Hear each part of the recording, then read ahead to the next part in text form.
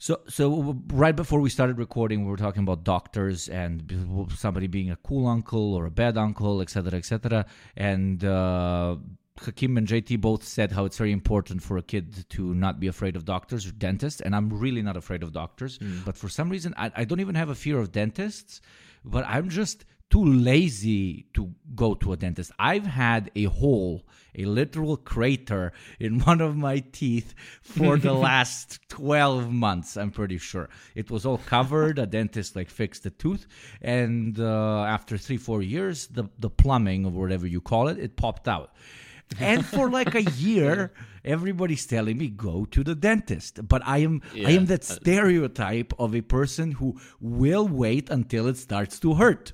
And that is when I'm going to fucking go. I refuse to go before then. First, I'm afraid of how much it's going to cost, even though now I am fully insured, so I should be fine. And number two, that driller. I'm going to have to get drilled. I'm not afraid of pain. I even like pain, baby. You both know that. But the driller that fucking vibrates your whole fucking jaw zzz, oh my, that's so bad. The longer you wait, the more expensive it will be. Please go get it fixed. But if it was a crown that was dislodged, then if my memory serves me right, you can just get it filled again. You don't need to get a new excavation in the tooth. So your worries are misplaced. Don't worry. Oh, that's nice. Please go.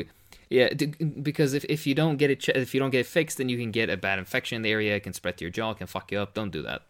You're setting yourself for a very bad time. My jaw is what I'm making and what puts bread on the table. So yes, I should definitely be careful with my mouth.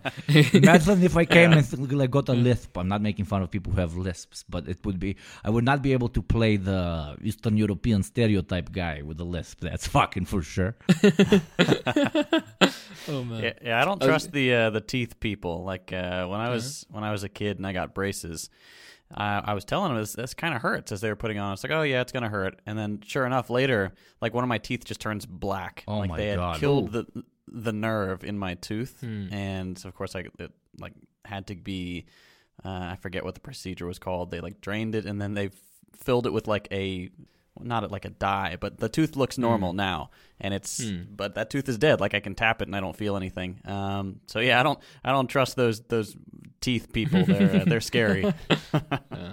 But isn't there an internal fight between dentists and doctors? I saw a TikTok recently. One guy is hugging his dad, and he's like, my dad is a surgeon, and he has 4 kids, and all of them are doctors. And he turns around to him and says, no, 3 are doctors. And the kid loses his mind. No, but dentists are doctors too. There's a meme aspect to that, yes, but no, there's a lot of respect between doctors and dentists. We have a mutual respect. They can take care of the fucking mouth. I'm not gonna be sticking. I'd rather finger old men than stick my fingers in people's mouths. I'm sorry, which is what I do. Which is basically my job description. I understand you completely. I'm like that with HR, because marketing and HR, that meme where they shake hands. So marketing and then shaking hand emoji HR, in both knowing that there's absolutely no necessity for their job, but they're not fucking snitching on each other so they get the fucking paycheck. But I had another patient today. It was a young kid, and I had to do some blood tests on him. He was 6 years old or something, and he heard blood tests, and he was like, "No, I don't want to take the blood test, no." And I was like, "Fuck, just shut up." There's another reason I didn't want to be a pediatrician because I can't fucking stand kids in medical settings. When they're chill and they're quiet, they're cute. That's lovely. But whenever they're not feeling well, it's not, unless they're lethargic, they're not making noise, then they're also cute.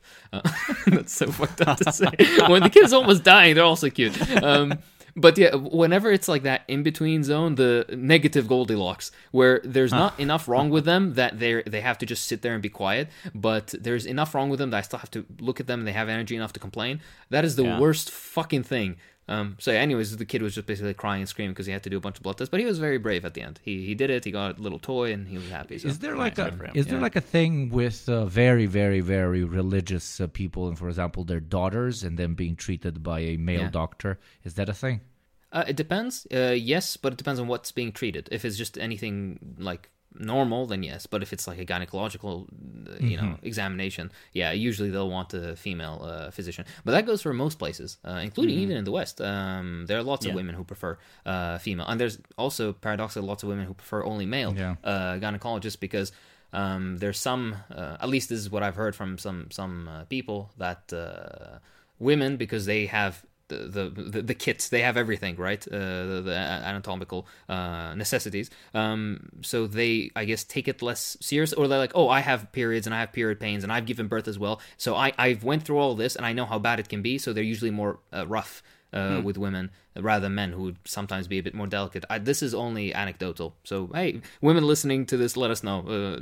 Quote tweet us on on Twitter. Absolutely. But yeah, this is just something anecdotal. But speaking of holes, so tell me if this is not a genuine psychological or like physiological or hormonal, I don't even fucking know, process.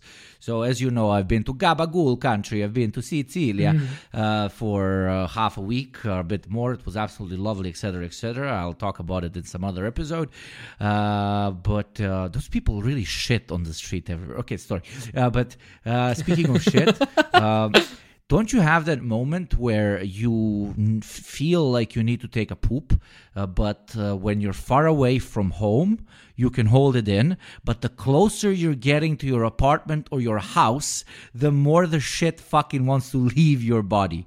I entered the airport in Italy, and I felt like I need to go to the toilet, but because I was so far away, absolutely no problem. Got in a plane, didn't even go in the plane because I fell asleep immediately. I get out of the plane in my home country, enter the taxi, and I feel as I am progressing closer and closer to my apartment, my sphincter is getting happier and happier. Is there something that they fucking taught you in medical school or advanced American universities, JT, about? But it's a thing. Like, it is a thing. Like, do we smell being close to home? We're just used to shitting surely there. I'm in a cab. Surely it's just time passing. Like, surely if you're traveling home, you start to feel it like a while beforehand, and then several hours later, obviously you need to go more. It's not only this, you're completely right. But to satiate your curiosity, you go think there is actually something. There's something called the gastroileal reflex or ileocecal reflex, depending. And that's, you see, JT. Fuck you. It's a thing. That's why I was a journalism major and not a doctor. If you drank or ate something, whenever you eat or drink something, basically, there's a very complex nervous, let's say, connection that tells your body, hey, this person ate, there's something in the stomach, let's move peristalsis, let's squeeze those muscles in the gut and move the food that's being digested along, right? So every time you eat something, it moves along, and if you're already close to needing to basically poop, if you eat something, then it's going to make that urge way worse. That's why, for example, in the morning you get up and there's nothing, you don't feel like you need the bathroom, and then you eat something or drink something, and all of a sudden it comes, right? But what does that have to do with getting closer to the apartment? Or to the place, the closest usual apartment place thing you is shit probably at. psychosomatic. Yeah, psychosomatic. I was right. Psychosomatic. No, but it's psychosomatic. It's not just time, motherfucker. First debate on the podcast. But there's also research on comfort and incontinence. Huh.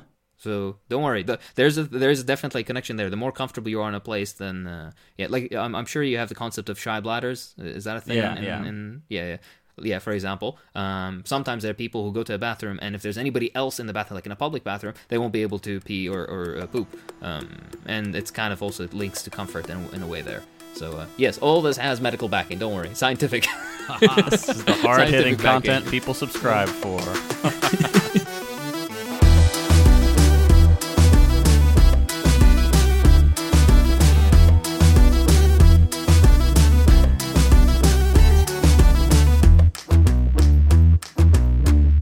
Welcome back, everybody, to the Deprogram. Today, we're going to be talking about deprogramming your boomer grandparents or other boomer relatives. Usually, being a boomer isn't tied to age, in my experience. You can meet some 20-year-olds that are fucking boomers. Massive ones, bro. At first, we were talking amongst ourselves about how do we want to approach this? Do we want to have this as a video that you kind of forward to your granddad, or should this be something that you learn from and then talk to your granddad about? But Yugopting made a very good point that said grandfather will have to listen to us talking about shitting and fucking stones in people's mouths and whatever else JT cuts out before he gets to the meat of the episode, so that makes no sense. And also, equally equally. I won't be able to hold off on the swearing. I don't know how conducive old American boomers are to hearing the word cunt, but I use the word cunt a lot. So.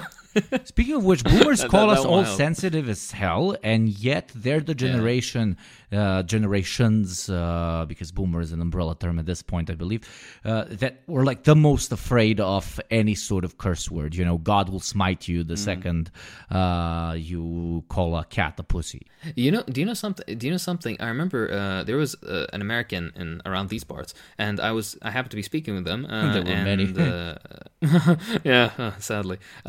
Anyways, and I was speaking. I was gonna make a dead soldiers joke, but I didn't make enough dead soldier jokes. I was gonna say.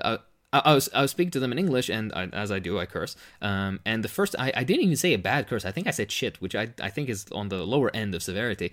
And they looked at me all weird, and they're like, "You said a cuss," and I was like, "Motherfucker, you're in my country. What the fuck?" What? Okay, fine, whatever. Fucking so I guess there are some people. Soldier runs into a house, mows down a family, and as the father is falling on the ground, he says, "Fuck." And immediately the soldier is like, "We must burn this house to the ground. There are godless creatures here." He goes back to the US with PTSD because somebody said fuck. Oh, fucking hell. Anyways, back on track.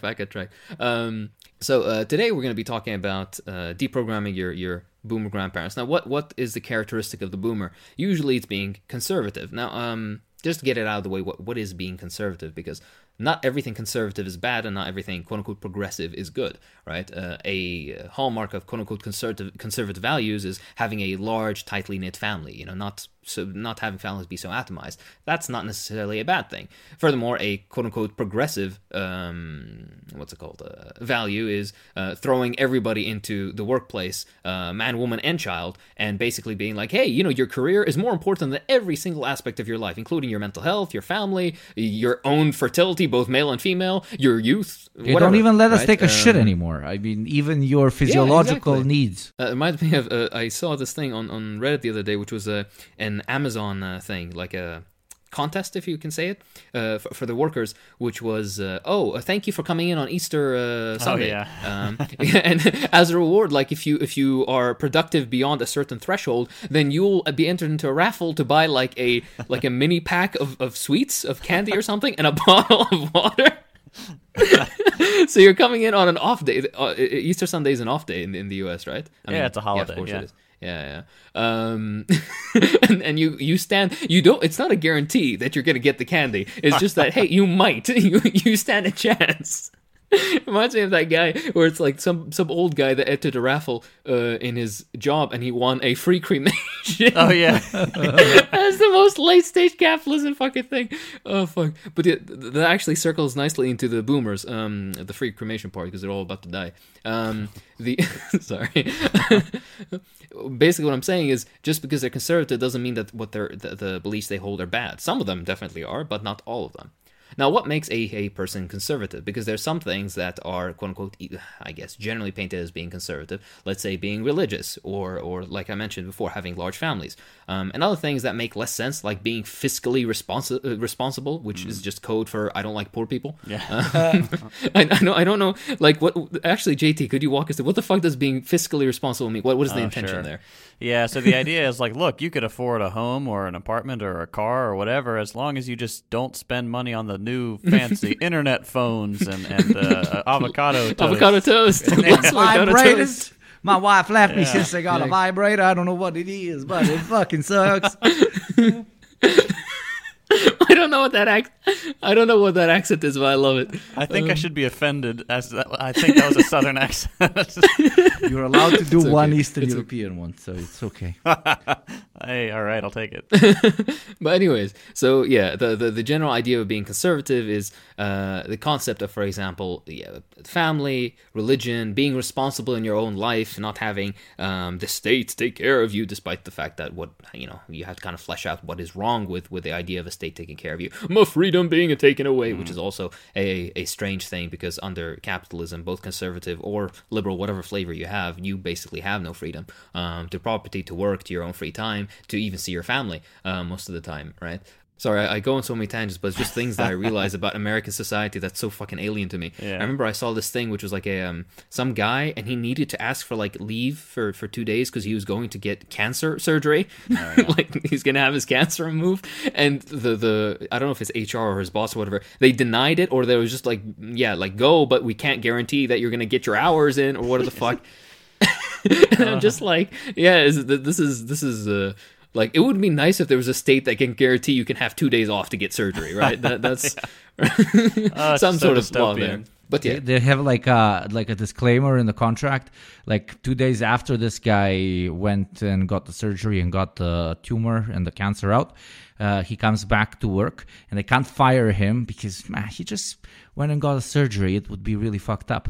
But they remember that 3-gram tumor exiting his body means this is not the same legal person, and therefore he is no longer employed. They don't even have to inform him, because Tom with the tumor is the one who got the job. Tom without the tumor is not the same thing. So it would genuinely not even fucking surprise me at this point. Like, honestly, the little caveats and little side streets that they take. It's I would be completely unsurprised. But my point with this little, many tangents more than the actual main point is, whenever we talk about what being conservative or progressive or liberal or whatever else, these are mostly just distractions from class realities, right? If you're liberal or conservative, doesn't change the fact that you're a working class person with the same interests. Doesn't mean if you like the gays or not, which is, by the way, kind of problematic in its own right. But these are conversations that can be had, right? These people shouldn't just be excommunicated. Otherwise, like I mentioned, tradition and country and family, these are also tools used for convenience by the ruling class, right? A conservative would be like, but I love my country. I don't want X, Y, or Z person to come in and, these fucking Haitians coming to the border and, I don't know, doing the aforementioned, sleeping with the wife and corrupting young Billy and all that kind of stuff. The ruling class uses this to their own advantage, because when they need to, they're hyper patriotic. Oh no, we don't want those immigrants coming in. But on other times, they're like, hey, cheap labor, we want immigrants to come in. On sometimes they're like, hey, we should go to war with that country. Other times they're like, hey, we should export all our jobs and build our factories in that country, because the wages will be way cheaper. So fuck American workers. The wealthy of another country can come in willy-nilly into the United States, for example. But if you're, like again mentioned in a previous episode, a Guatemalan refugee or whatever else, they won't allow you to come in because, they're poor. This idea of being conservative and progressive, just TLDR, class realities matter more. So your class interests are the actual moving factor here. All right, and with all that said, the intention with what we're doing with this episode is that we would like to educate you guys in the general ideas that older or more conservative people hold, and try to rework those towards serving leftist views or leftist aims by basically realigning their perspective. We're going to give a few examples, and we're going to work through them, and the hope is that you can take what you learn here today and then go talk to said boomer granddad, and then he's going to turn into a based boomer granddad who will tell you to shoot your landlord or something. Anyways, I guess we can begin with a few examples. The simplest one, which is the one that we usually hear as a criticism of socialism, is that hard work. You need to pull yourself up by the bootstraps. It will lead you to a better life. You don't deserve any handouts. The government shouldn't be up my ass about fucking right. Why does the government care where I stick my dick? Which is weird, because at the same time, when some slightly homophobic conservative people all of a sudden really care what the government decide, what the government thinks about where you stick your dick. But yeah, so that is the point. Do you guys want to touch on the hard work leads to better life and no handouts? Conservative point. Sure. The notion that hard work leads to a better life is super, super common here in the United States, because that is, that's the essence of the American dream. If you work hard, you can achieve whatever you want. You can get the suburban house with the white picket fence, 2.5 kids, and a dog, and you can grill every day. And that is no longer the case, and most people, under a certain age understand that, because, the things that our older friends and family members were able to achieve and work for are really not on the table anymore. So, like my dad, for example, hard worker and a very principled guy, but he was able to, land an entry-level job at a pharmaceutical company with a smile and a handshake, and that was about it. And now, people like us, you couldn't get that job because it requires, 13 master's degrees, and it starts as an unpaid internship and all this stuff. It's just, you have to be both underqualified and overqualified at the same time, and the conditions are just so absurd. But also, like, the things that they took for granted, like a pension and a company car and an expense account if they were in sales, and their gas being covered, and vacation time and healthcare and benefits, and all these things have slowly been stripped away since, at the very least the 1980s, as more corners are being cut to maximize profits, and those things are unjustifiable expenses to the people who run the books at those big corporations, and even small ones these days. So, yeah, you can work hard and you can, make a living and get by and stuff, but the days of being able to, pay for school, your own school, and have a wife that stays at home and cooks you meals and stuff, and then pay for little Jimmy and Susie's schools and cars for everybody. Yeah, those days are gone. It's not possible anymore. Like, objectively, back in, the 60s, I think it was, college was pretty much free for Americans, which is absurd to think about today. Those same people claiming that, you guys have it so easy, stop complaining, when they had the very thing that we are asking for again. It's like, we just want the things that you took for granted. So it's very... I think it's just mostly a lack of education there, but it is frustrating to hear these things from them. And a good idea also is not to frame this. I'm not saying that GT is doing this, but it's better always not to frame this as a conflict or to be aggressive about it, but instead to go about it like, hey, our country had these things to provide its people, and now these things are gone to satisfy corporate greed. We just want to return to that level of prosperity that the U.S. or whatever other country had, instead of, for example, we're just using the United States as an example here.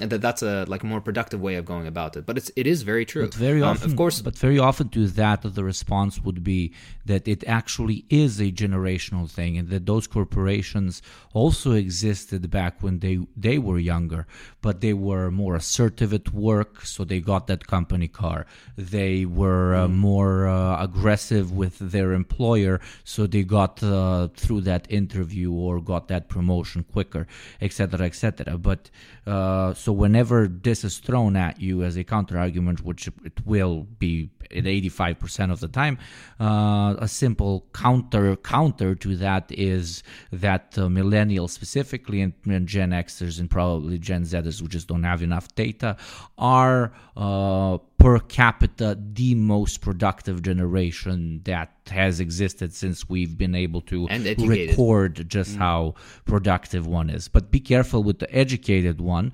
especially depending on what type of grandparent you're talking to, or like older person or parent or whatever, because if they're not if they don't have a college degree, that might like red flag them and say that now everybody has a college degree, that's why you all fucking expect handouts and stuff. Nobody wants to work blue collar jobs, etc., etc.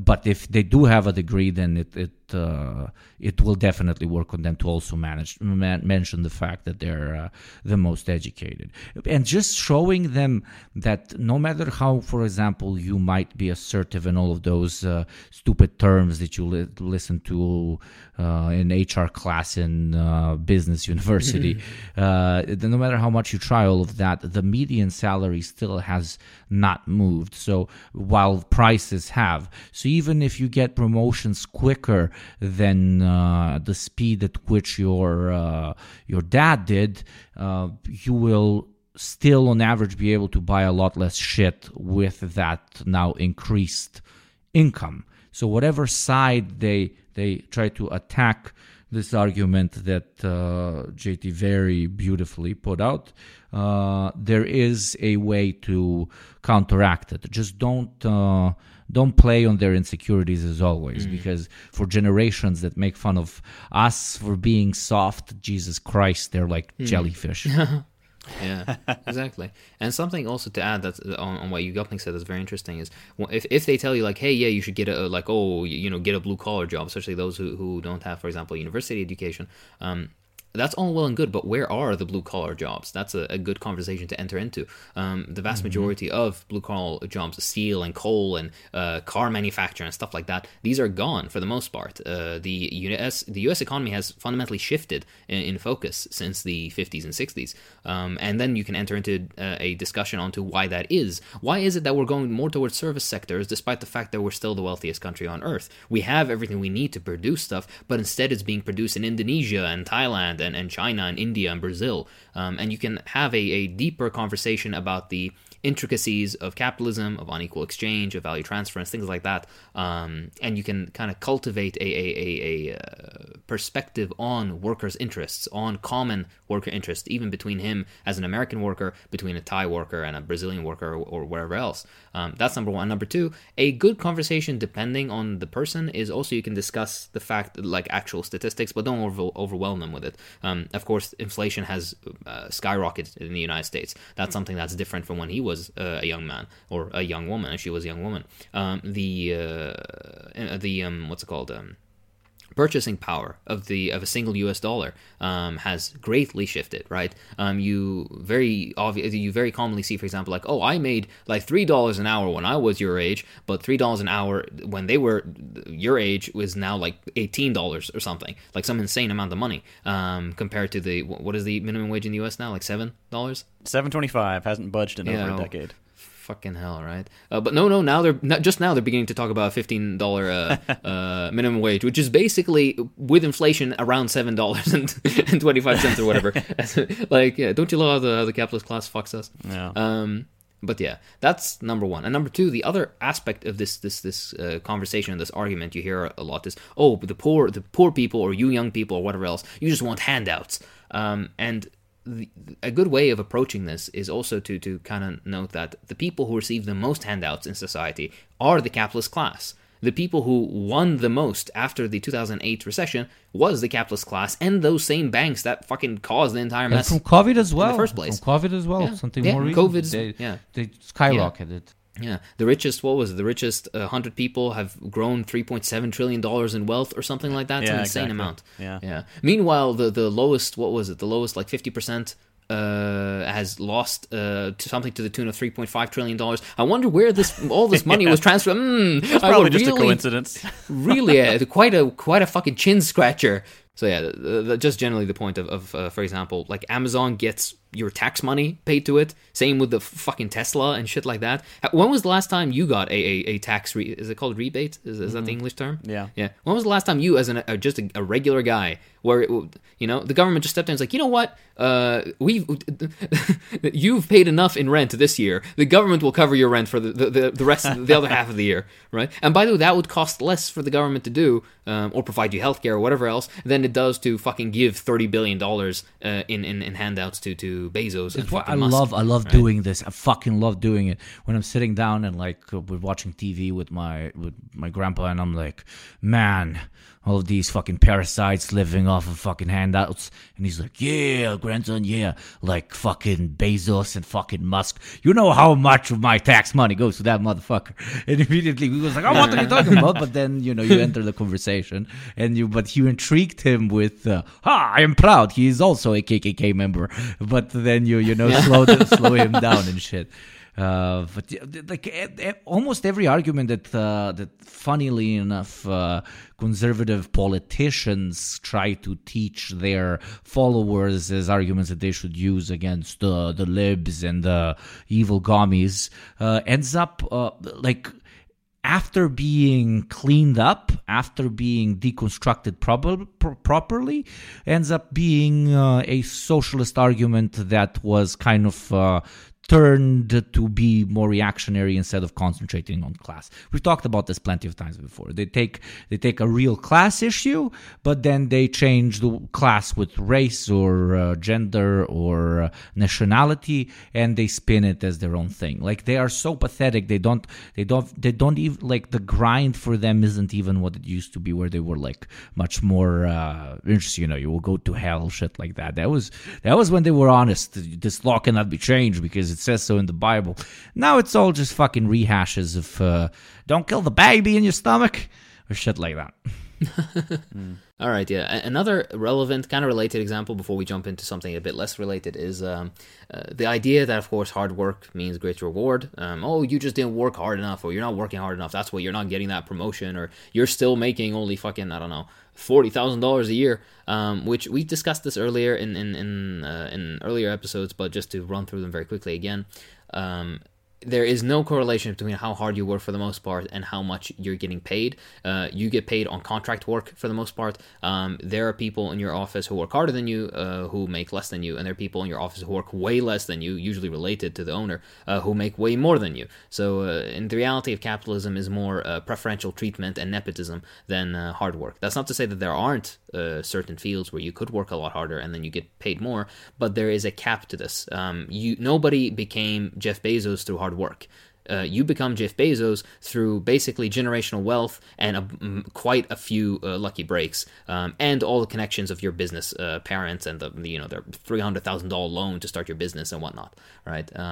You can live a very comfortable life by working very hard and then making enough money for yourself. But there's no way you're going to end up being fucking Rockefeller. That's the point that I'm trying to make. Do you guys have anything to add on that? No, I don't think so. I mean, like if you it's an effective way to kind of push back on that a little bit is to bring up people like Bezos and Musk and all the rest, Bill Gates, and show that, look, these people, they like to say they're rags to riches stories, but they're not. Like each of these people had a tremendous leg up over the competition.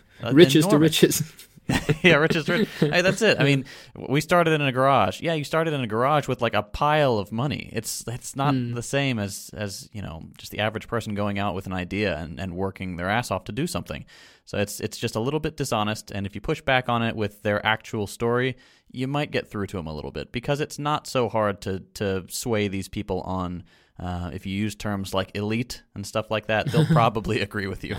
JT, please, all right? I was couch surfing, or I was sleeping on couches in my billionaire friends' mansions, all right? It is a rags to riches. I'm sorry, I'm just fucking stupid. But yeah, so that's just a point to nip in the bud because it's kind of related. I think another point that we hear a lot, which is kind of silly but also needs a little pushback, is, these educated liberals, they don't get to tell us what to believe. They're coming here on CNN and is CNBC, CBNC? MSNBC is just the other one. Oh, okay. Is it also a liberal outlet? Or? Yes. Oh, yeah. BJ 6969 Exhibit exactly. BBC. BBC is the only one that actually makes sense. xxxvideo.com. Very good news sites. Did you hear the super Iraqi fucking way I said BBC? Fuck me. I said BBC. BBC. It's like how Iraqis say Pepsi. We're like Bibsy. Oh man, I just saw, fuck me, this morning I saw this video. It's a very old meme, but I just so happened to see it again. It was a female reporter, and she was reporting on something like the passing of some American police officer, and fucking good riddance, but she couldn't say her name, so it's like, and we're gonna say our give our respects to Dee Dee McDoodoo, McAdoodoo, and then she's like, I'm so sorry. Make a doo-doo. That's so we're children, I swear. But yeah. Fuck. But anyways, the point being is like, these fucking liberals, they can't tell us what to believe. Do you guys have anything to say about this fear of what could be perceived to be intelligentsia, either from the academy or from what is perceived to be intelligentsia within media and whatnot? I mean, liberals are very condescending, so I can see where a lot of conservatives are coming from when they watch Fox News and they'll see these clips out of context. I mean, even in context, they're annoying. But liberals think they have the moral high ground most of the time, and so they'll kind of proselytize to you, and they'll say some very cruel things about the average conservative, like, it's a red state, they should all die anyway. It's like, jeez. But it's not like liberals have a monopoly on these, like, telling people what to think. I mean, there are plenty of conservative news outlets too. Yeah, there's Ben Shapiro. He's tremendously popular. Fox News is the most watched news network. So it's not like they're lopsided here. I mean, they're both doing it. They're both playing that game. I think the conservative outlets, especially Fox News, are playing it better in that they're convincing people that the liberals are playing it better, which is very interesting. But yeah, it's not really something that that carries much weight, I would say. Yeah, there's. I think. I would say there's like these two aspects: the liberal one, and the way capitalism constantly creates new in-groups which need to fight each other in order to avoid looking at things from the class basis. So the second one, as society progresses, at least socially, and as certain things become taboo, reactionary forces and groups need to unite people against a new category, which because they can no longer organize them, for example, on the basis of race or sexuality and so on. So this new kind of internal division of these new social classes has kind of been brought up, where the educated and uneducated see each other as sort of two opposing forces fighting for the progress of their country, etc., which kind of creates a blurred tunnel vision that doesn't allow you to concentrate on actual class problems, and leads to this fighting of conservatives and liberals over usually relatively fictional things. And the first one, which is liberal elitism, which has always kind of existed, in which, in their absolute refusal to look the system in the eye and do like proper, what we fucking talk about here all the time, on material analysis, they need to kind of other the only last group that it's kind of okay to other as a liberal. So a liberal can't say what we talked about previously, like, oh, these leeches living off of social welfare, because that's identifiable with conservatives. But what he can absolutely say is those fucking bigoted rednecks down in the South. And then that is said, and then the other side hears it, and you have a continuous sort of spiraling out of control, which keeps the status quo in the place in which it is.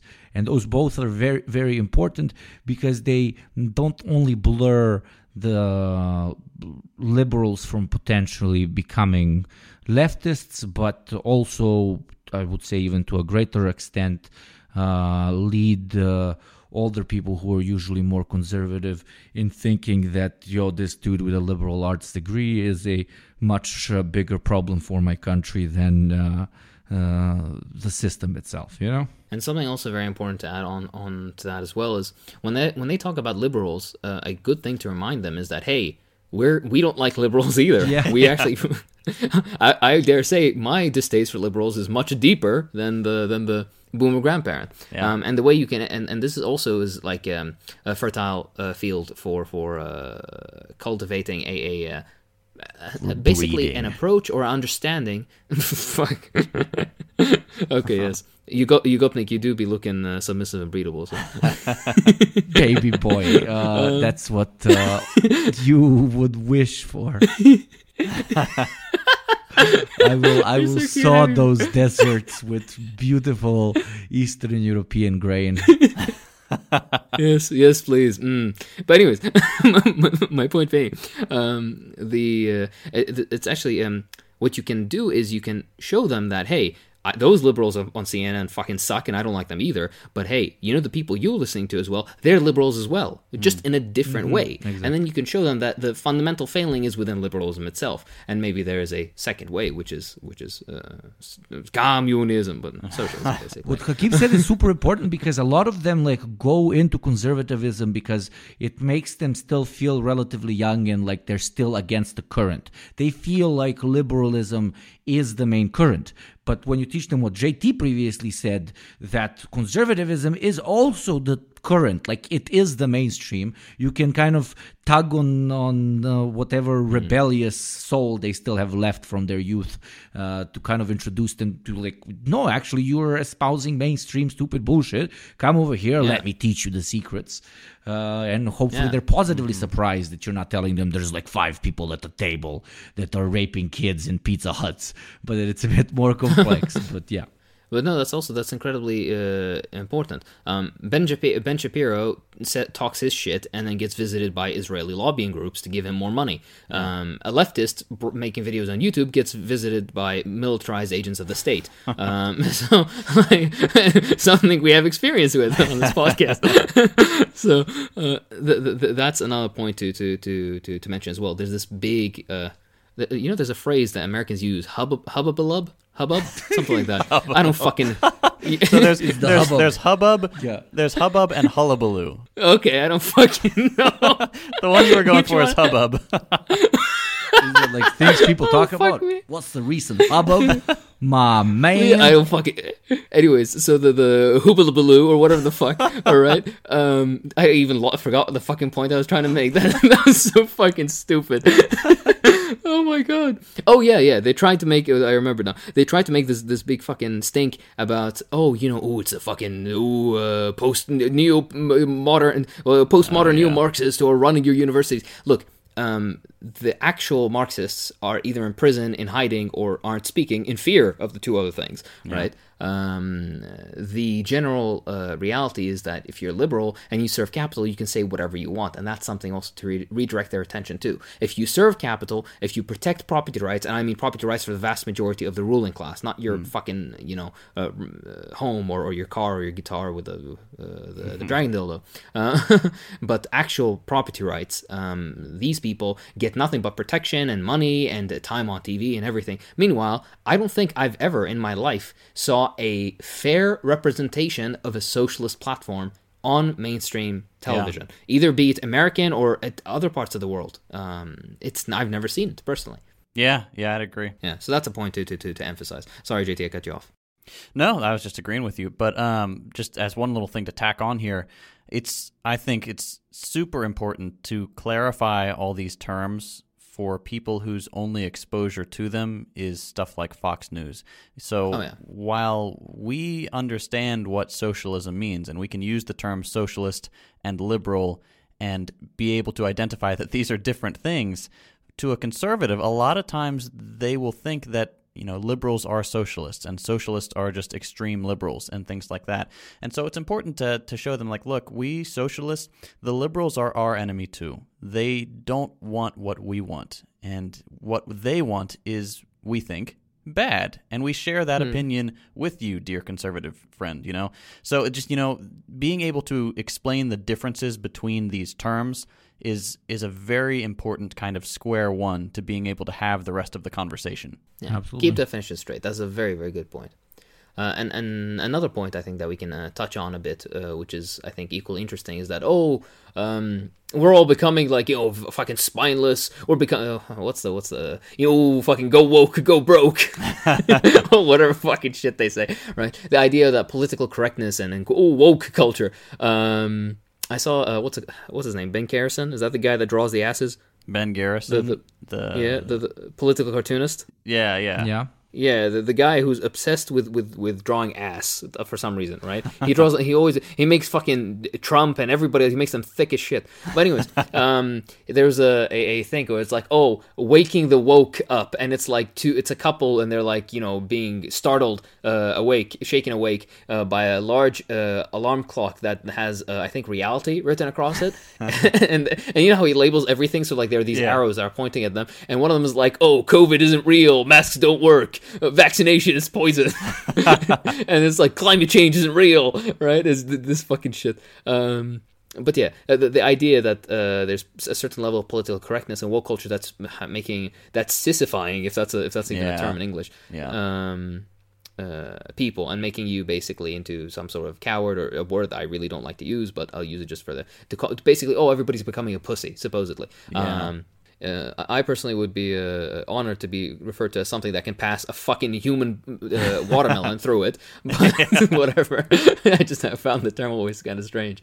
But yeah, so that's the point. Do you have anything to say about this lovely? Yeah, it's interesting to hear that these older people, these conservatives, believe that everyone's gone soft. They'll always repeat that trite phrase, good time, or, hard times create strong men create good times create soft men, things like that, or weak men, or whatever hard they say. dicks create something, yeah, exactly. whatever. Yeah. and they take that as gospel, and they just assume that they were the strong ones, and then they created good times, and now we are the weak ones, and that's just how it goes. That's the way the world turns. And yet, does that mean Gen Z are the strong ones who are coming up or some shit? Yeah, but of course there's no such thing as Gen Z. They're just millennials too. They're millennial 2.0 to these people. But it's, I mean, the people who are saying that most often are like, 50 to 60. They're not the World War II generation. Like that was, the strongest generation that America can lay claim to, I would say. The last, decent older generation, and that's a stretch.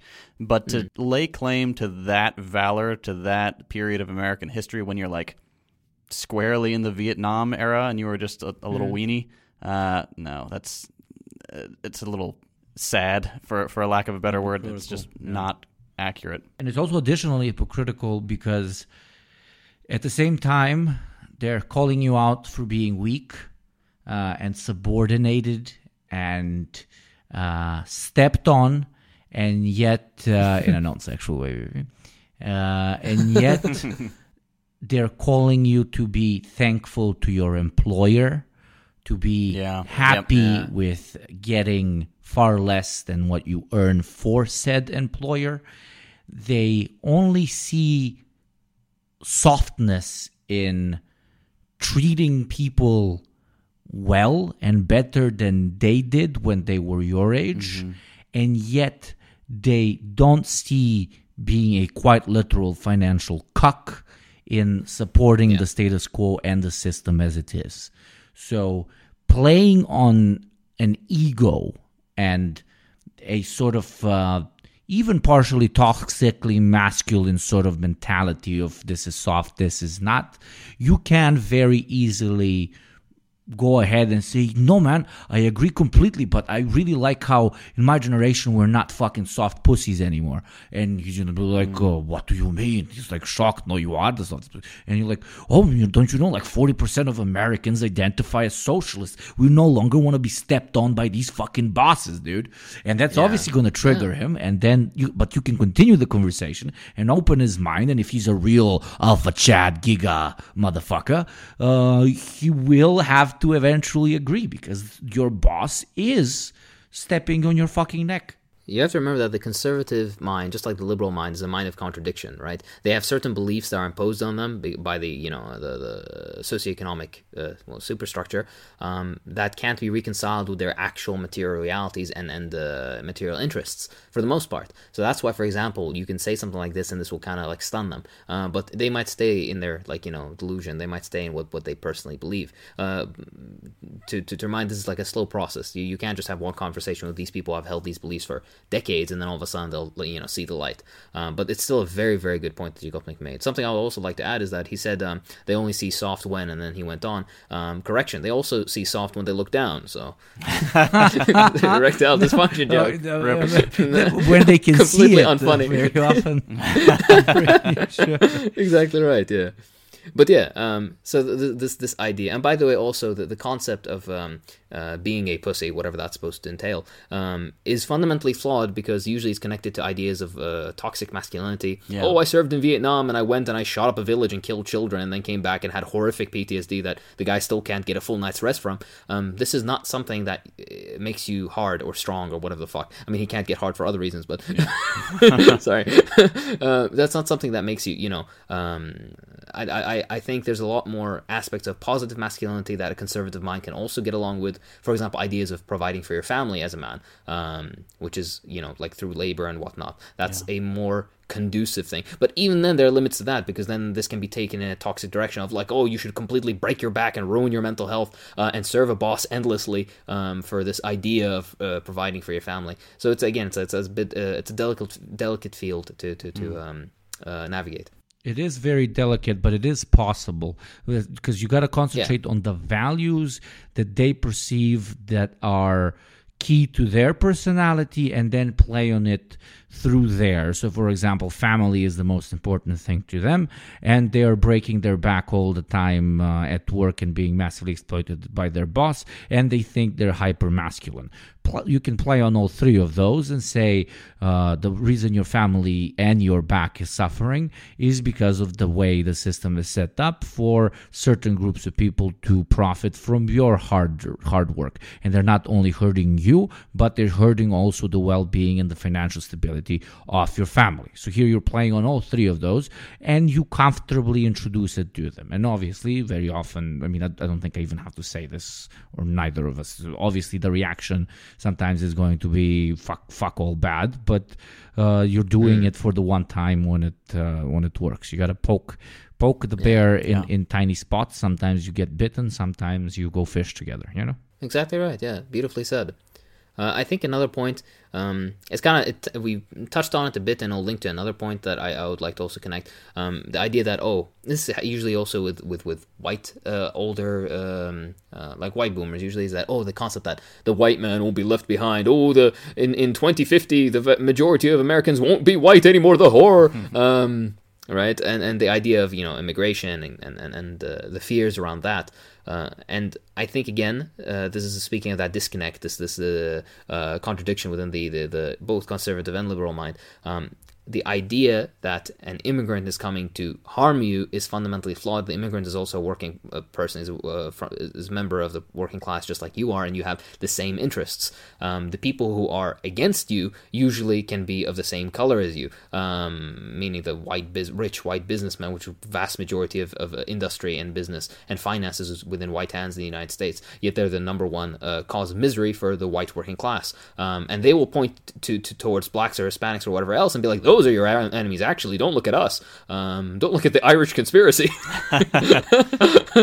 Yeah, but So do you guys have anything to say about the concept? Yeah, that one's interesting because hidden within that claim that the white man will be left behind is a tacit admission that right now they run the show, and that it's okay that the non-white people are currently subjugated because they think that when the white man is no longer the majority, he will be subjugated, and that's something to be afraid of. So, like, he's subconsciously aware of the fact that he's on top right now, and he just doesn't want that position of power to go away. Yeah, and it is delusional, and it absolutely is correct, the feelings of superiority that they're afraid of feeling on their own skin by somebody with a different skin color. Haha, I'm so smart.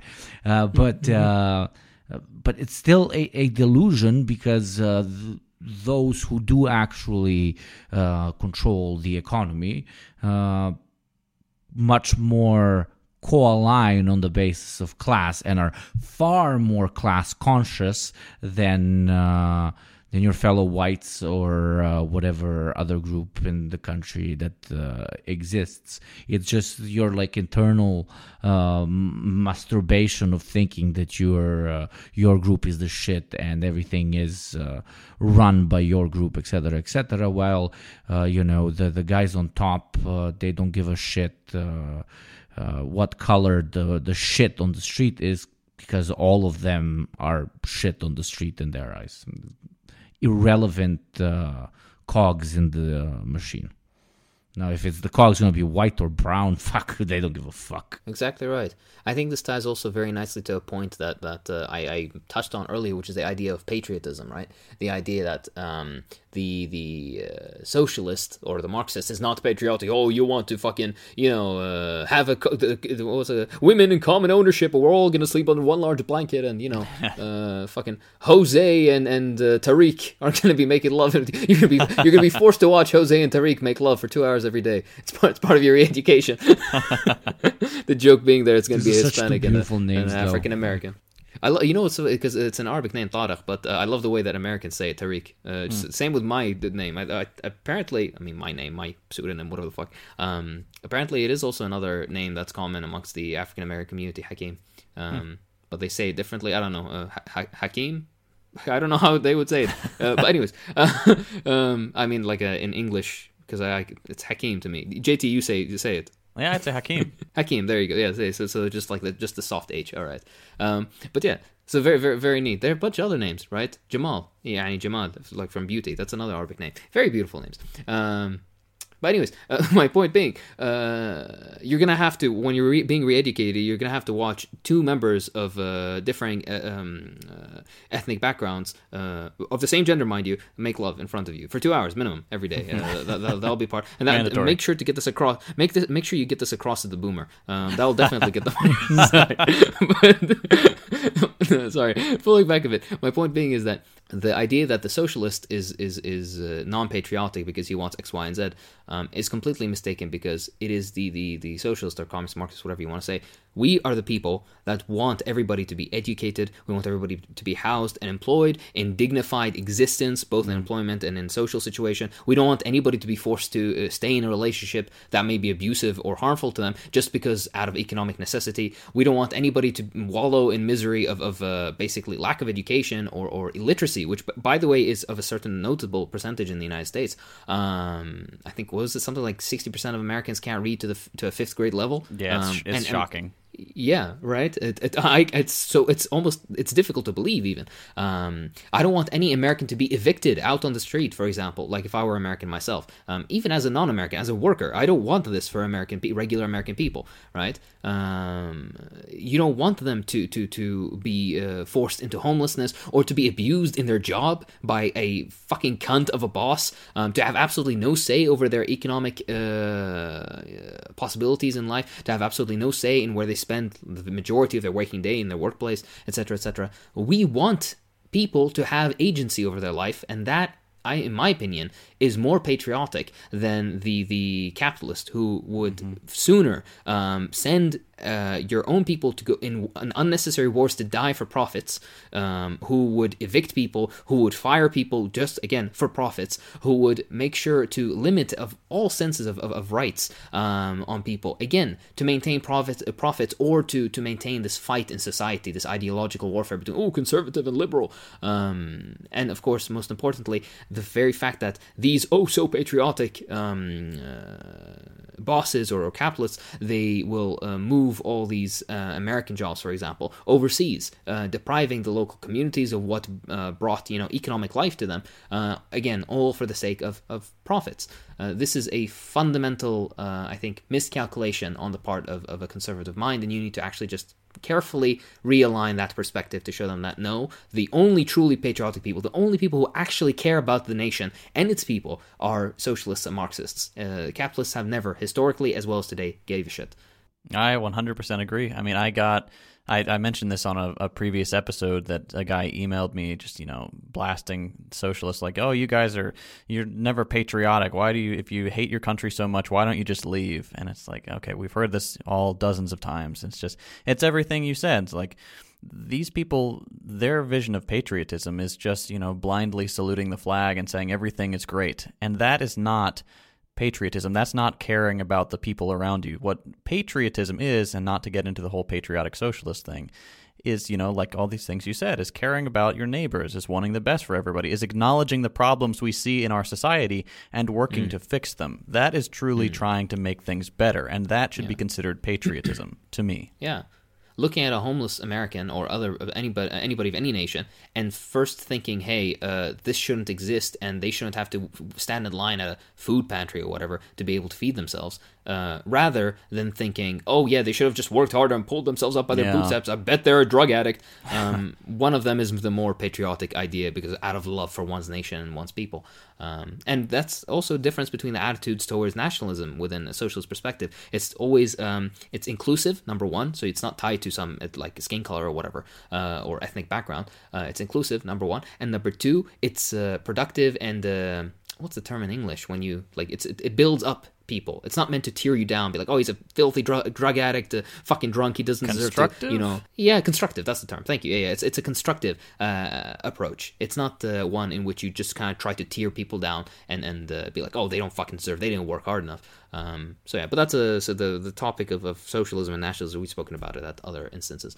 Another point I think that's also can be related to again more the superstructure aspect of our socioeconomic system that we live in is the attitude towards religion. The idea that commies are godless, the fucking godless commies coming to take your Bibles and fucking we made an episode on called Former Elves of Socialism where we discuss in at length the mistakes of former socialisms in their attitude towards religion. We're not trying to deny that there wasn't anti-religious oppression in many former socialist countries, but we live in the 21st century where we're trying new things, and these were mistakes that we've definitely learned from as a community. And this is something I've noticed in my time as a Marxist. I've been a Marxist almost 10 years now, I guess. Oh, actually, I'm getting very close to that 10 years. So you started being a Marxist when you were 5? That's fucking impressive, man. Exactly right. I was a Marxist in the womb. My heart lays to the left, and my blood is red. That's a Guevara quote. What we're trying to get across is that this is definitely something we learned from. This is something that will change in the future. And my personal experience being a Marxist over several years is that the attitude has definitely changed. When I first became a Marxist, it was still kind of that, very gung-ho, anti-religious nonsense. But nowadays, it's definitely changed. It's shifted. I'm seeing not only a lot more religious socialists or Marxists, but I'm seeing also a lot more a-religious Marxists that have a much better attitude towards religion. In this podcast itself, we have several people who are religious. So this is not something that should be a negative point against socialism, number one. And number two, actual practice of religion is almost entirely restricted under capitalism. What do I mean by this? The concept, for example, in the Abrahamic religions, both Judaism, Christianity, and Islam, amongst many other religions as well, usury, the concept of basically interest, is highly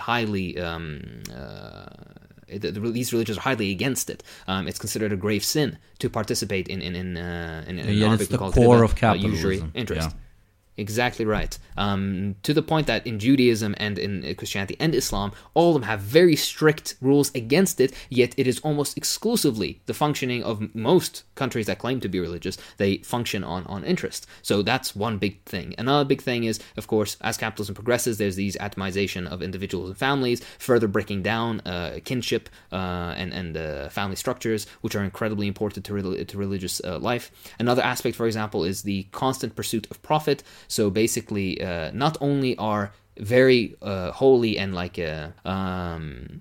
dates turned into basically like buying frenzies and are just completely commodified and corporatized into this thing that Christmas, which is supposed to, at least for Christians, supposed to celebrate Jesus Christ and his life and the nativity and everything is supposed to be a religious time, is instead turned into some fucking bearded white guy, not the one you want, not Marx, some other weirdo bearded white guy. He's coming down your chimney, he's gonna touch your kids and eat your fucking milk and give you gifts or whatever the fuck, right? And you should go out and spend as much money as possible. And like even sometimes like Ramadan, you kind of see this a little bit, not very much. We still hold the holiday to be incredibly sacred, but you see some of it in advertising and shit like that, and it leaves such a bad taste in the fucking mouth.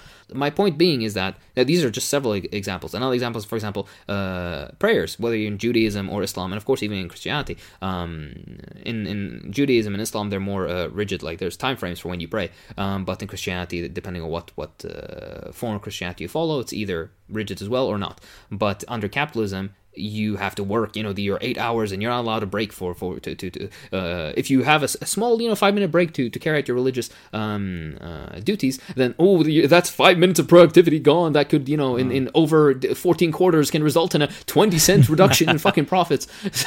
So these things are also limited. I could go on, but actual religious practice and sincerity is heavily limited under capitalism, much more than it would be under a conscious and positive socialist experience. And don't get me get me started on the insane bastardization of religion specifically. This is a very US centric thing where it was literally turned into a money laundering machine where there's thousands of just completely made up fucking religions. Okay, now an atheist just smirked and led like, haha, they're all made up. But you get my point. Completely made up in order to launder money through like 50 different channels where you have motherfuckers believing in space aliens that came and fucked a rock, and then a monkey came out of the rock, and that's how we were created. Which should disgust to such an extraordinary extent anybody who considers himself religious from any religious group in general, and that is only literally possible through market incentives, which have made absolutely nothing holy anymore, to the extent in which somebody sat down and unironically said, I will found a church so that I can make some extra cash from it. And everybody's doing it. I don't know if you know that the Kardashians have their own church that their mother founded, and they launder money through it. All their money goes into the church, and then they don't pay any fucking tax. Like, it's that like spread, and it is so against any sort of decorum or decency that any self-respecting conservative should value. And again, that can only happen in capitalism, literally. So there's something also that this reminded me of in that Marx. It's a Marx quote, and if I remember correctly, is in Capital, in which he says, "Accumulate, accumulate. That is Moses and the prophets." Which is funny enough because it's a play on the Old Testament, in which there's like God's decree, which in this case becomes capitalism's decree, to accumulate, and that is Moses and the prophets, what they had taught. So the idea again is he's satirizing this fact that capitalism almost becomes religion in capitalist society instead of actual religious practice. So that's another disservice. And again, this is something that you can discuss with a conservative mind, but again, you have to use some tact with it. But amazing points from you guys, definitely. I think the last, I guess, point that we can touch on, which is a little bit more interesting, is the idea of maintenance of tradition, because the nuance here gets deeper. Because, all right, you hear conservatives and they think, oh, well, I want to maintain the traditions of, my country and my people and this and that and that. But what's interesting is, first of all, what is tradition? Tradition is a long-drawn practice of a particular group of people for various reasons. They arose as a result of certain material conditions or certain practices, and now have just become recreational almost, even though the necessity for them have ceased to exist, to an extent at least. The idea that socialism doesn't maintain tradition, or that capitalism on the other hand maintains tradition, is fundamentally flawed, in the same way that the religious point is fundamentally flawed. First of all, not all traditions are good, of course. There's certain traditions that are very bad, certain traditions that are against, women, or the children, the rights of children, or even against men, certain toxic masculine traditions. We have to always analyze these traditions and see if it is something that's beneficial to society, or at least doesn't harm society, then they're okay. But if there's something that's consistently harming people's ability to feel even good about themselves, then it's something that should be at least analyzed to an extent. And going a bit further as well, differing traditions have different class origins, right? The traditions of the working classes are usually the ones that become adopted across society. But on some rare occasions, there's certain traditions that were practiced only by the smallest group of the ruling class that then trickle down and have absolutely no basis in the practices of people's forebears. So there's also a class analysis aspect that can be done, and this is too general of a point to give anything detailed on, because every different area in the world has different traditions, and we'd have to look at individual ones and all that kind of stuff. It's too much to go into in this episode. But my point being is, the idea that there is preservation of these under capitalism is fundamentally flawed. Think about any country, for the people who are listening to this, any country that you guys are from. Think about what life was like 100 years ago and what life is like now, and what traditions existed. Especially if you came from semi-feudal or more agrarian societies, the insane change that capitalism has brought about has almost entirely annihilated several different strands of tradition within society. Entire strands of industry, for example, like artisanal labor and stuff like that. Of course, like there's one point, like, the economist point, which is, artisanal labor is superfluous, blah, blah, blah. But also on the other point, there's a certain charm on maintaining artisanal production for its beauty and its technique and whatnot. And this stuff under capitalism is either bastardized by being completely mechanized into for purposes of overproduction, or are completely eliminated because profit can't be extracted out of them. And not only this, but also you get different strands of, for example, cultural imperialism, which are motivated by capitalism. I know I'm a bit rambling on this point, but there's so much to talk about, that's why. And the primary example of cultural imperialism being American imperialism American cultural imperialism forcing itself on many, for example, Western countries, at least from people that I know from, like, Belgium and Sweden and France and the UK and Spain and places like that. A lot of their culture and pop culture, at least, is heavily influenced by American music, American movies. At this point, American not even shows. influence. At this point, we live in a monoculture, and it's the American culture. That anything that even resembles an alternative to that which questions American monoculture is removed from the equation very quickly, either by liberals calling it backwards for one reason or another, or, as you said, because it can't make money. It's much easier for a Friday morning tradition to be passing through McDonald's than to actually sit down, hold hands, do a prayer, and have a well-cooked meal. Even like tiny things like this, one would not maybe even call a tradition, but you get my point. And that's also very interesting. In the one country that is quintessentially characterized by capitalism, the United States, there are so many quote-unquote cultural traditions that are so linked to basically consumption, this idea of capitalism, exactly as Yukopnik said. And I thought that maybe, JT, you can give us an example or two maybe of these. Yeah. Well, I was sitting here thinking about it, like, what can I come up with that is a genuine American tradition that is not about consumption? And I'm trying to come up with something, and I'm like, okay, what's the American stereotype? We have baseball, we have apple pie, we have the Macy's Day Parade. I mean, that's all I can think of, because we've got, traditions would be like holidays, like Thanksgiving. Thanksgiving has become, you have to buy an enormous turkey and all this stuff. That one would probably be the closest I can think of to an American tradition that's not just about consumption, because there's no gift giving or anything. It's usually a family get together, stuff like that. Yeah, you get together, yeah. Yeah. And isn't it also the earliest tradition that's held by America? It was the first one that characterized the nation. Yeah, exactly. All the subsequent ones. Yeah, all the rest are like Christmas, giving gifts, buying stuff, Mother's Day, buying stuff, Father's Day, buying stuff. Easter has become about buying candy now. Halloween, candy. It's all, everything is about, what you can buy. And that's that's extremely targeted, and that was intentionally created by advertising departments of large conglomerates.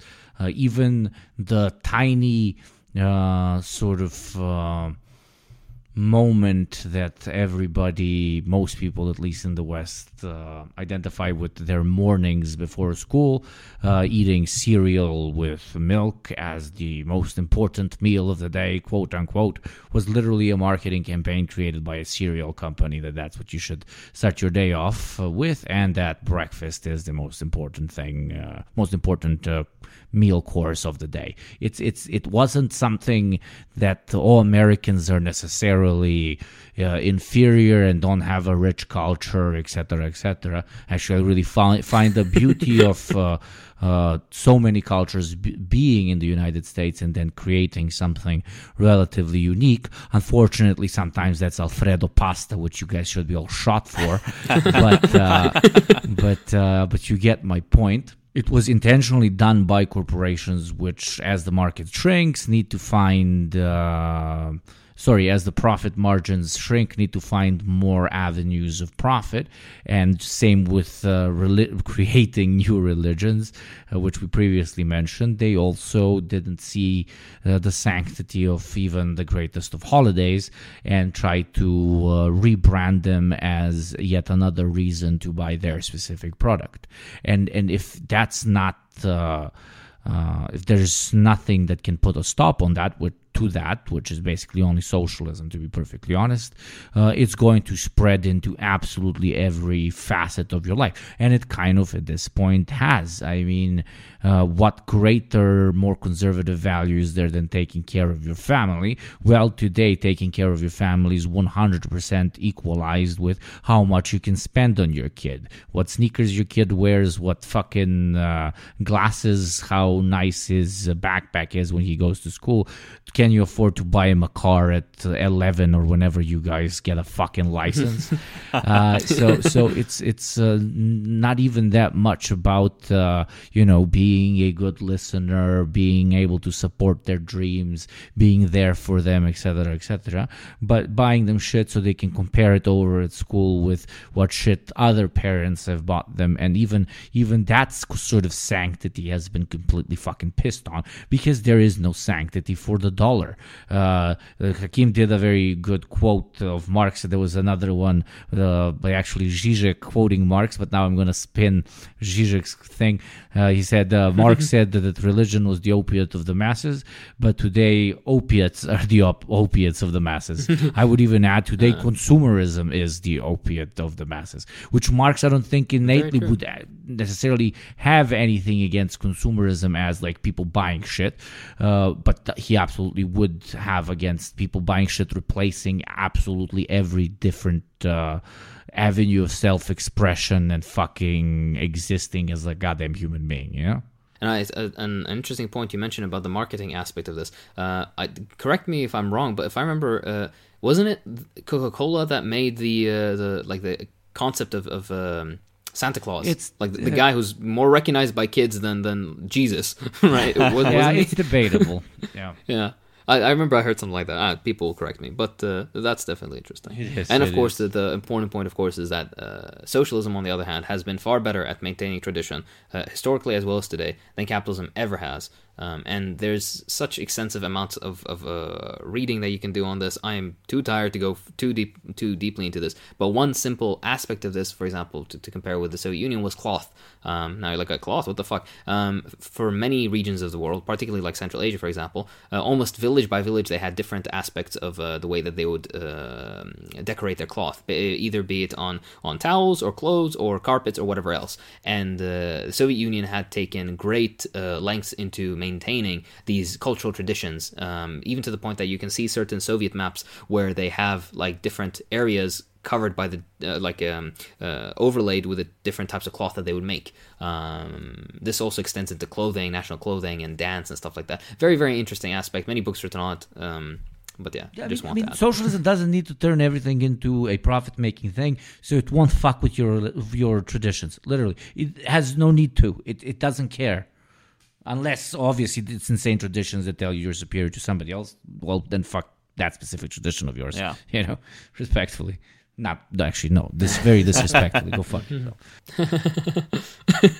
But yeah, exactly. And of course, around every tradition, there's nuance to be spoken of. Even if there's some problematic aspect of one tradition, then it can be morphed into something that can maintain the tradition while taking out that aspect of it that could be harmful, etc., etc. There's the discussion goes very deep, but my point being is that tradition and maintenance of tradition goes better under socialism than under capitalism. Capitalism doesn't maintain tradition. In fact, it does the exact opposite. It destroys it in hopes for replacing it with consumerism and turning you into a consumer. Consumer. I mean, at this point, we have boomers. It even turned like jizzing into consumerism. Like we have to consume porn, again, consume a product, so an ad can run before it, so that you can fucking come. I mean, like it's you turn coming into consuming a product. It's incredible. Like if I didn't hate the system so much, I would be impressed by it. Can't wait until they put chips in our brains and then they go like, hey, yeah, you want to watch this 30-minute ad? Oh God. Okay, one last thing before we go, and this is maybe kind of more specific to the U.S. because we've got such a weird gun culture. One thing I've had success with when talking to conservatives is bringing up the fact that the commies like guns too. Like, they're fun. We're not liberals who are saying, oh, they're these awful, evil death weapons and they're, you can't enjoy them or touch them or they'll kill your family. It's like, no, that's a little ridiculous. I mean, Marx himself said that Under no pretext should arms and ammunition be surrendered. Any attempts to disarm the people must be stopped by force if necessary. Funnily enough, a few years ago, this quote was making the rounds on conservative Facebook, and they misattributed it to Reagan. So if you agreed with it when you thought that Reagan had said it, then you agree with Marx on at least one thing. So, odds are if you just took a little bit of time to learn what socialism is actually about, you would agree with a whole lot more than just that. So just, keep in mind when you're talking to these people, bring up the fact that left-wing figures have always believed that it's important to own and know how to use guns to defend against a corrupt and violent state and other antagonistic armed groups. And that will generally resonate with them. Beautifully said. Perfectly Very, put. very true. I just want to shake the hand of that fucking insane Chad that took the Marx quote and put it probably in a picture next to fucking Reagan. That would be so funny. We should do that to the British. Just instead put like Thatcher or something. It would be so funny. Yeah. Oh, man. Speaking of Thatcher, of course, it is your socialist duty to not only arm yourself but also to pee on her grave at any chance you get. It is a gender neutral. Yeah, I always wanted to go to England so that I can visit two graves, to bow in front of one, Marx, and to take a shit in front of another. Exactly. Exactly right. I was good. Exactly right.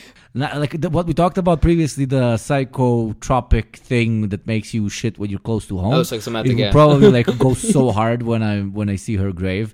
I would not be able to stop myself. It would just liquid diarrhea fucking everywhere.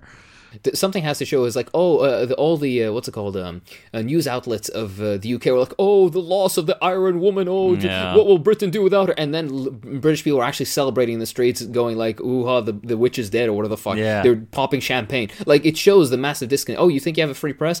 Your entire population is celebrating the death of a former prime minister, and your media is like, oh, but she was so missed, she was so great, we're all gonna love her. Fuck yeah. With that said, this was, I think, a very preliminary look into how you can go about deprogramming your boomer relatives. Of course, like we said, this requires tact. You need to be, careful with the way you say things. Hakim says this always at the end as this perfect excuse for if anybody comments and is like, oh, you missed this, or oh, you missed that. We just point them at that last part that Hakim says, that this is more complex than this, tavarish. And it's just a perfect getaway card. And fucking keep this in the episode. I want whoever has made it all the way to the end of this fucking episode to should get an insight into how our messes run. Hustler brains work. But the thing is, you're right. But we could talk for another 3 hours, but nobody's gonna listen to fucking 5 hours of us. Literally. So yeah, but like I said, you go about it with tact, with a bit of sensitivity. They'll call you a snowflake, too. but they're the snowflakes. So if you're a bit too harsh, then they're definitely gonna pull back, right? It's like a cat, an unfamiliar cat in your neighborhood. You can't be too aggressive about petting it. You have to go step by step, tedrijian, as we say in Arabic. With that said, though, thank you to everybody who supports us. We wouldn't be able to do this at all without the support of our lovely patrons. To remind you, we don't take sponsors. We're not fucking, Dollar Shave Club, shave your balls and fucking get $10. We don't do this shit, right? And the reason is because we don't want to have anybody controlling what we have to say. And as a result, of course, we all have day jobs, and this shit takes time. So we're very, very thankful to our Patreon supporters.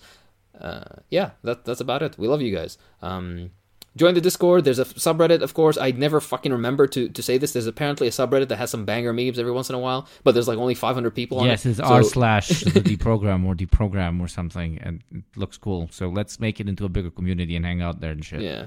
Join it, make stuff, make memes, and then we'll play around with it and have fun. We lurk all the time. Yeah, not only on Reddit, I lurk in your closet. Yes, you, Michael, listening to this. Michael, I am in your closet every morning. I see what you do with all the socks. Actually, I smell them. Okay, God, Michael? Enough. I would love a Michael right now. He's in his bed before sleeping, listening to this with fucking shit, fucking bricks. Fucking RAS activation. He's like, what the fuck? He fucking gets awake from that shit. I'm First sorry, Michael. podcast to ever lead to a heart attack. Hey, Yugopnik might be in your closet, but I'm in your walls. Oh no. And JT's in your mum. I'm at a respectful distance. in their your mom. Oh man. But yeah. Anyways, thank you everybody for watching. This has been the Deprogram. I'm Hakeem. I'm JT. And I'm Ugopnik. Protect your moms from JT. JT. I'm sorry. He's nutting in your mom. I'm sorry. Oh, I'm She sorry. likes That's it his too. immediate fucking reaction.